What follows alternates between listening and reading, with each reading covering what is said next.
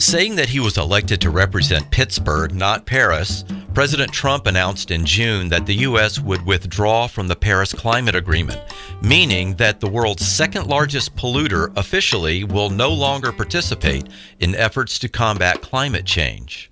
But today on KHUM In Depth, we'll find out that Donald Trump doesn't speak for everyone.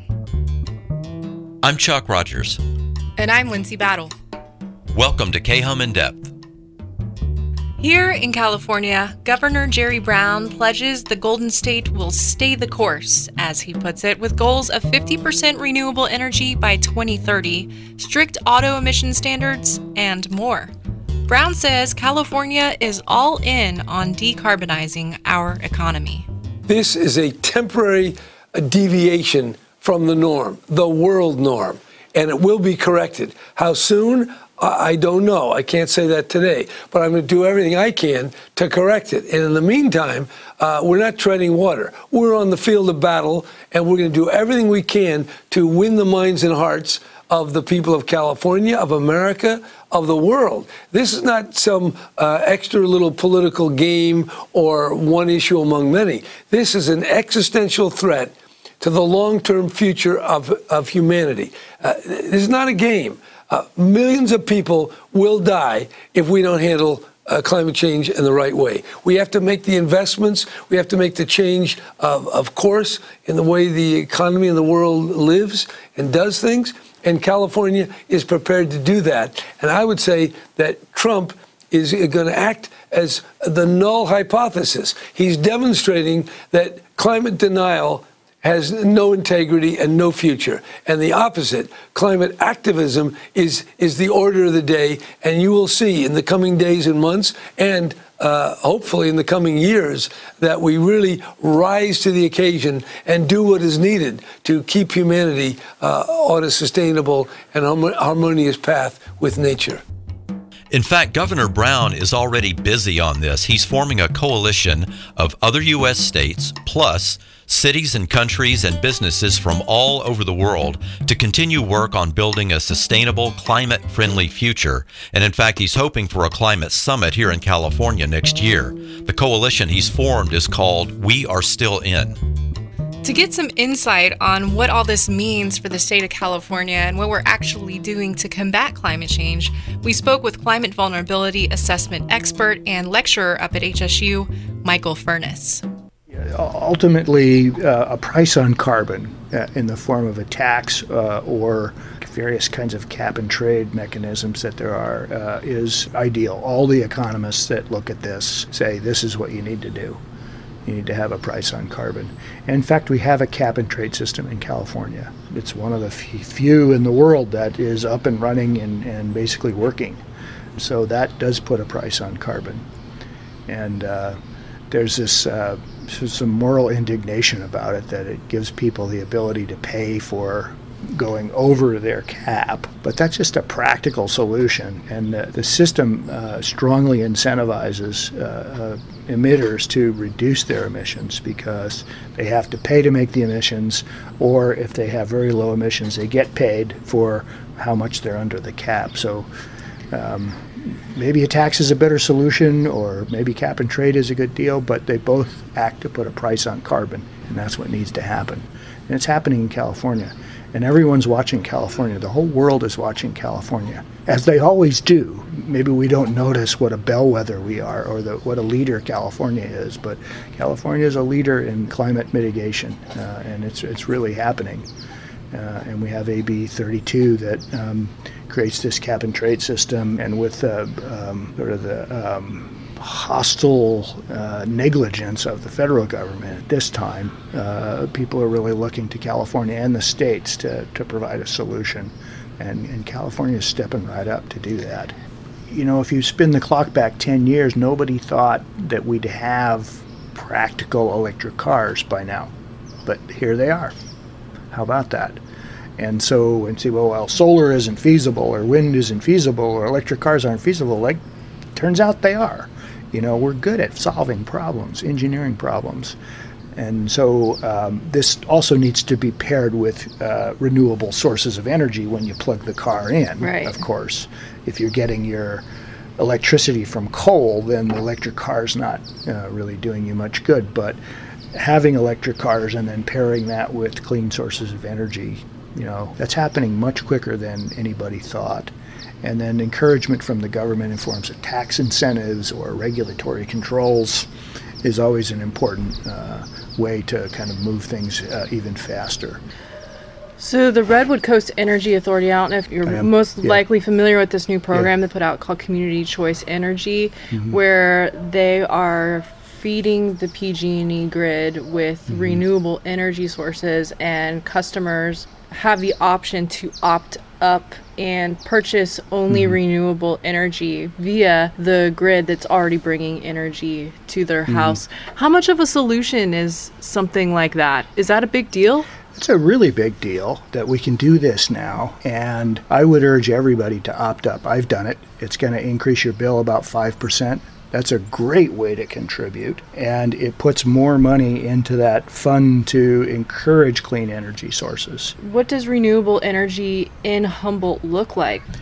Well, the best renewable energy is basically solar and wind, although they have their impacts. Tidal power looks promising, but it takes a lot of capital, and there's a lot of risk to it because we haven't done it before.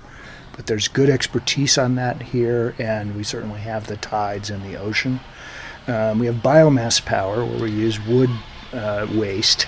How do you feel about the biomass power? I know that when the RCEA was pushing through this community choice energy program, that was something that many citizens were concerned about, burning wood as not necessarily being clean energy. Right. Well, we have 3 existing plants. At least 1 or 2 of them are idle, but we have traditionally dealt with forest products residues by burning them. There used to be the teepee burners all over, or you burn them in the woods, or you do something with those residues. And to burn those for power seems to make sense when we're at this point where we're trying to get away from fossil fuels. Here in Humboldt, in some ways, we're surrounded by the effects of climate change. Coastally, sea level rise is a real issue. It is a big issue. In fact, in researching this show, we also found out that the land underneath Humboldt Bay is sinking at the same time that the sea level is rising. And that leads to lots of questions about the local waterfront and Highway 101 between Arcata and Eureka, plus all of the infrastructure near the bay. Humboldt Baykeeper is one of the organizations that has made all this a priority and has been involved in searching for solutions. Here's their director, Jennifer Kalt. It's actually really important because a lot of the state agencies' documents say there's something wrong with the tide gauge at the North Spit on Humboldt Bay, so we're just going to throw that out because we don't understand why it's so different. So local geologists took a look at that and did a bunch of studies that found, well, it's not that there's something wrong with it, it's that the ground is sinking. And of course, there's nothing we can do about that. Nope. So given that, what are the likely impacts locally of sea level rise? Well, some of the major impacts that Humboldt Baykeeper is concerned about is the impacts to infrastructure like wastewater treatment plants, which are all, by their very nature, low-lying and right on the coast. The sewer and water and natural gas transmission lines are also in really low-lying areas, and roads and power lines, fiber optic cables, that sort of thing. We're also concerned about coastal habitats like salt marsh that are basically going to get squeezed in between the rising waters and the hardened shoreline like the dikes and levees if we don't plan for, where are we going to have salt marshes in the future. And then something else that Humboldt Baykeeper has done quite a bit of work on is looking at low-lying contaminated sites around Humboldt Bay, much of which are former lumber mills that are contaminated with dioxins that were left from the use of wood preservatives in the lumber mills. As the bay rises, not only could it flood those areas, but it also is going to be coming up through the groundwater and potentially mobilizing those contaminants. Let me ask you about also residences and businesses that are along the coastline. I'm thinking particularly along Highway 101. How far inland should we be concerned about with regard to homes and businesses? That really varies. People whose homes and businesses are closer to creeks are more at risk because the rising waters will move further inland along creeks. And so really looking at basically elevating structures and expanding the setbacks on creeks and floodplains is really important. And then, we also really need to think hard about whether to prohibit new development in areas that we know will be at risk in 30 or 50 years. Mm-hmm. I noticed in one of your reports that I've been looking at, the 100-year floodplain, because of sea level rise, will be much larger than what we think of it as being today. Is that right? Yeah. Everyone who lives here knows that the tides change twice a day, or they change all the time. There's 2 high tides a day. And at certain times of the year, those high tides are really extreme, mostly around the summer solstice and the winter solstice. And so, long before these areas are completely flooded, there's going to be storm damage with these high tides, especially if there's a storm with winds coming in from the southwest. Right. And, very high tide, you can get a lot of storm damage. I also see in your report that, and this is just staggering, $1.4 billion in property replacement value located in what will be, as we just said, an expanded 100-year floodplain. How do we even begin to be able to process that?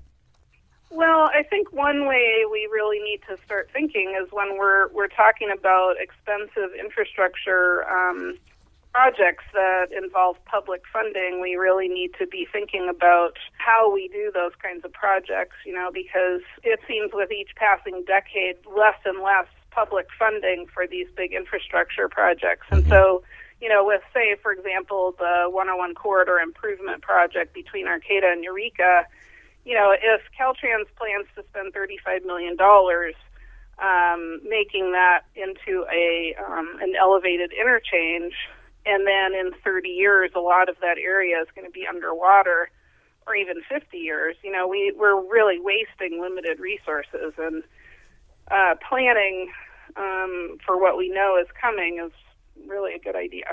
I was going to ask you about that corridor between Arcata and Eureka. It's right next to the bay. What do we do about that? Well, that's a good question, and the California Coastal Commission has tasked Caltrans with figuring out a plan that will actually incorporate sea level rise. One idea that's been kicked around is building a causeway sort of like they did in Willits Bypass, where you would elevate a big portion of that highway rather than, basically building a mountain out of dirt, which is what they had originally proposed. What are your thoughts on current planning? Are we doing a good job of taking this into account yet or not? No, we're not really doing a good job of taking this into account at this point. I mean, it's, there's a lot of really difficult decisions that need to be made. Not developing in areas that we know are going to be more and more flood prone in the near future. That's a difficult decision for elected officials to make, but we know the National Flood Insurance Program is, completely broke because of all the major storms that we've had in the last decade or so in coastal areas. And, to continue to rebuild these properties, after storm events, it's not really the smartest thing to do. It's really hard for people to think 30 or 50 years ahead of, how can we even imagine what development will be like in 50 years? But we need to try to at least, come up with some sort of solutions that aren't going to be just putting people in harm's way. Yeah, you would think it would be our responsibility to be looking forward. And you mentioned money in there. I also wonder about residences and businesses that may have to relocate, which is going to cost money. And as you just said, money is not there. So what do we do at a point where we have people and businesses needing to relocate and maybe their businesses are not worth anything after sea level rise? How do we accomplish all that? Where does the money come from? That's a really good question, especially given, such a small population in a rural area. I don't really see the state or the federal government putting, billions of dollars towards sea level rise adaptation plans in Humboldt Bay. They're going to be putting that money into big cities, San Francisco, Los Angeles. It's my guess that eventually insurance and real estate values will probably drive a lot of this. The insurance industry has got to start realizing that people who are living in low-lying areas are going to be a huge cost to them. So I would imagine that eventually that's going to be part of the driver. One thing that Jennifer Kalt does stress is that the time is now to turn our observations and research about climate change into practical public policy responses. To find out how the county is responding to the issues of climate change and what kind of policy we'll be seeing implemented on the local level, we spoke with environmental engineer, former Harbor District Commissioner, and current 3rd District County Supervisor, Mike Wilson. Well, it's an interesting policy question because it's a very slow-moving thing. Even though we can identify it's happening, we know that sea level rise is really a thing.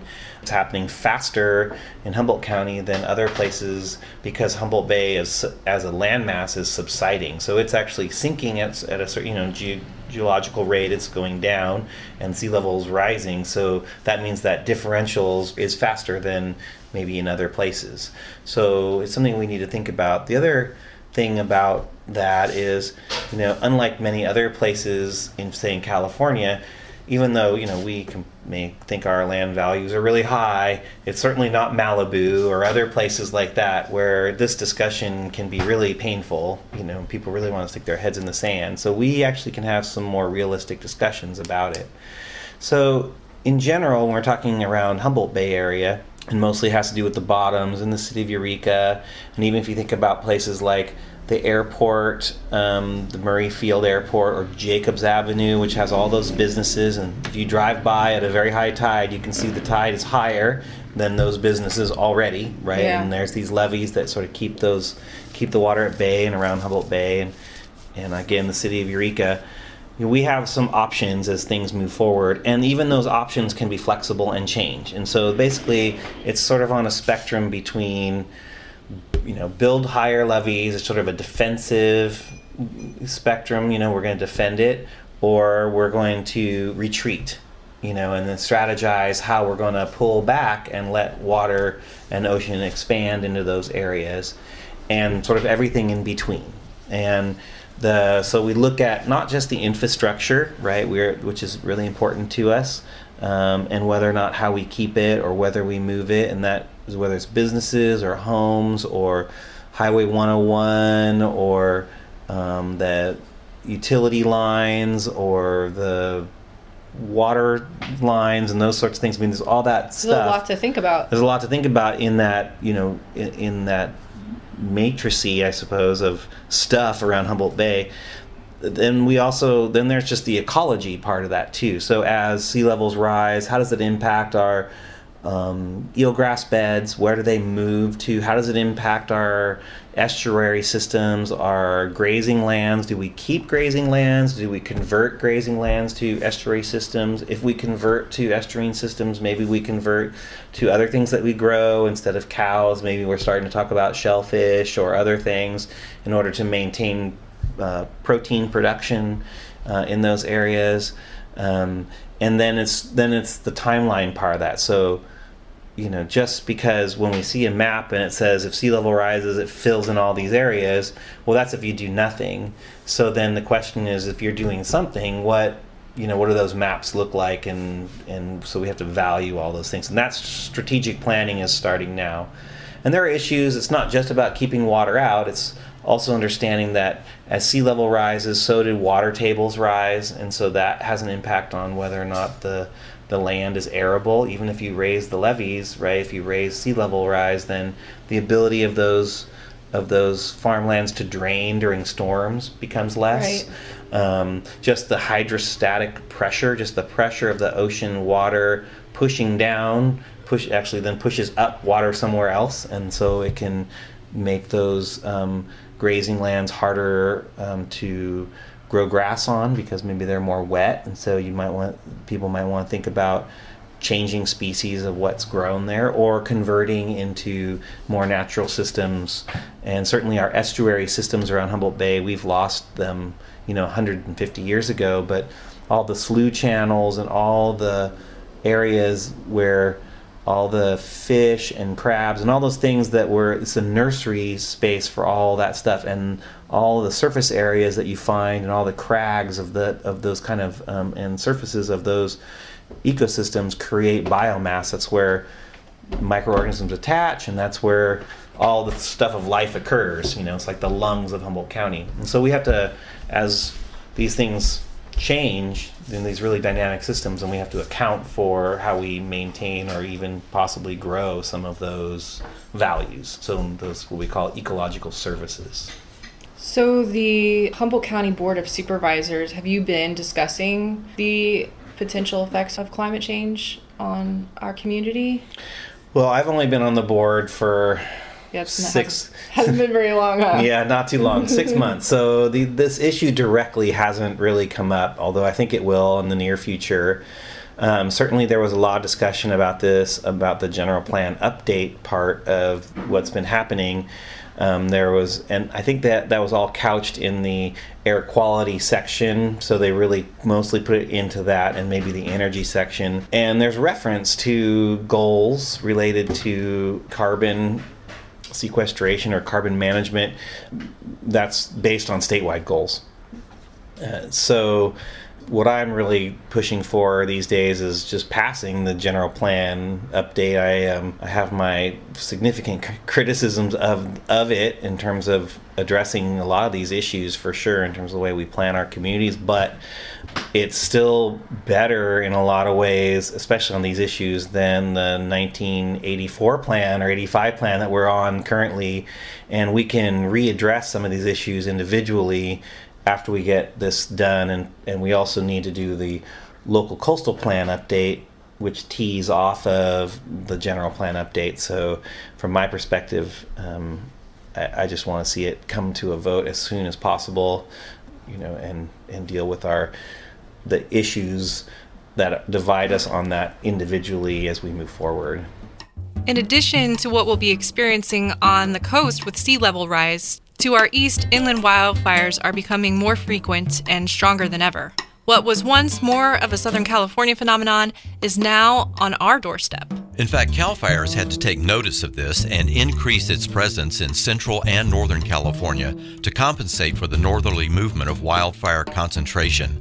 CAL FIRE Deputy Director Janet Upton spoke with us from her office in Sacramento. Conditions that normally would be found at a more southern latitude or lower elevation are marching northward.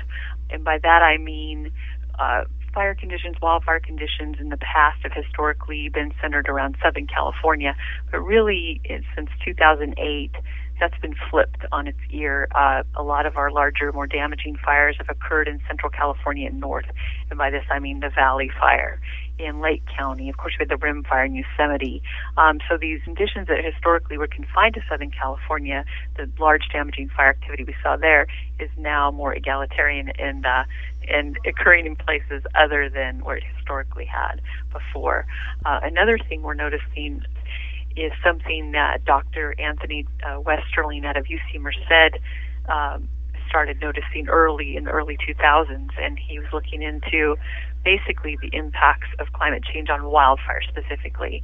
And he forecasted, and his research shows that fire seasons, historically just a finite amount of months, maybe 4 or 5 months out of the year, have increased in the last 40 years upwards of 78 to 84 days longer. And fire season is now year-round in many parts of our state. Could I just ask you a question about that? I mean, we normally think of fire season as having a downtime during the rainy season, in the wintertime, especially here on the North Coast. But yet we have been hearing of wildfires inland from where we are, popping up at times that we're not used to hearing that. So this is something that's happening statewide, well, I guess maybe all over the western states. Is that right? Your Humboldt example is perfect. One of what can be the wettest places on earth.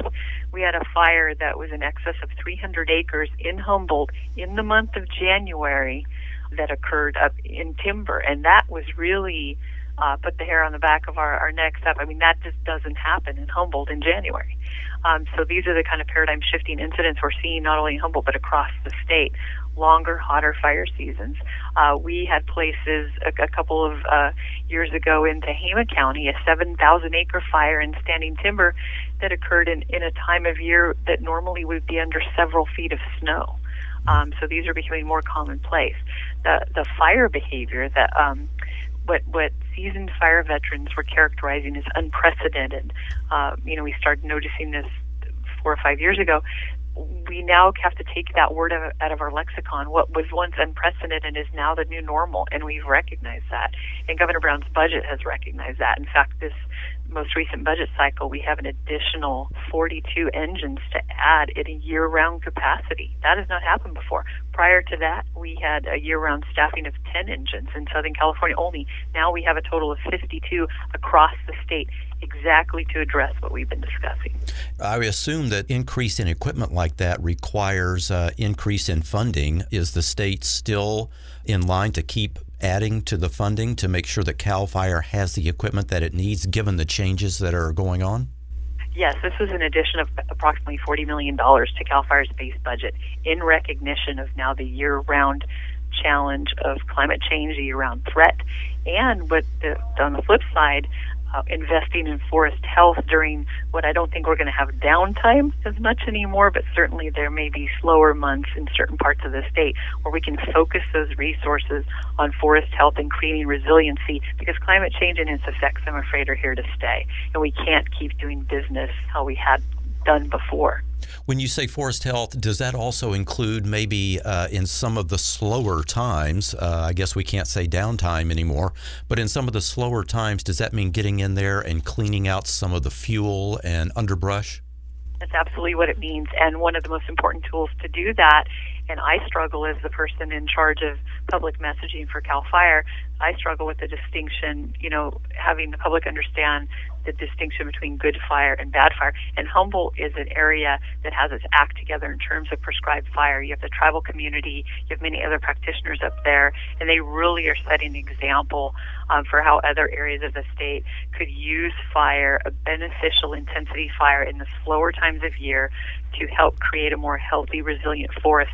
So when the large damaging fires happen, or when the unusual wintertime several hundred-acre fire in Humboldt occurs, we're going to have an easier time to manage it and hopefully keep the impacts of that, the negative impacts in check in terms of life, property, and the effects of natural resources.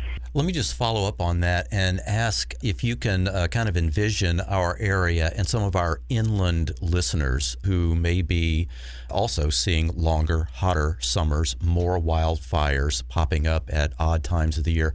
What do individuals who live inland from where we are on the coast, what's your advice to them?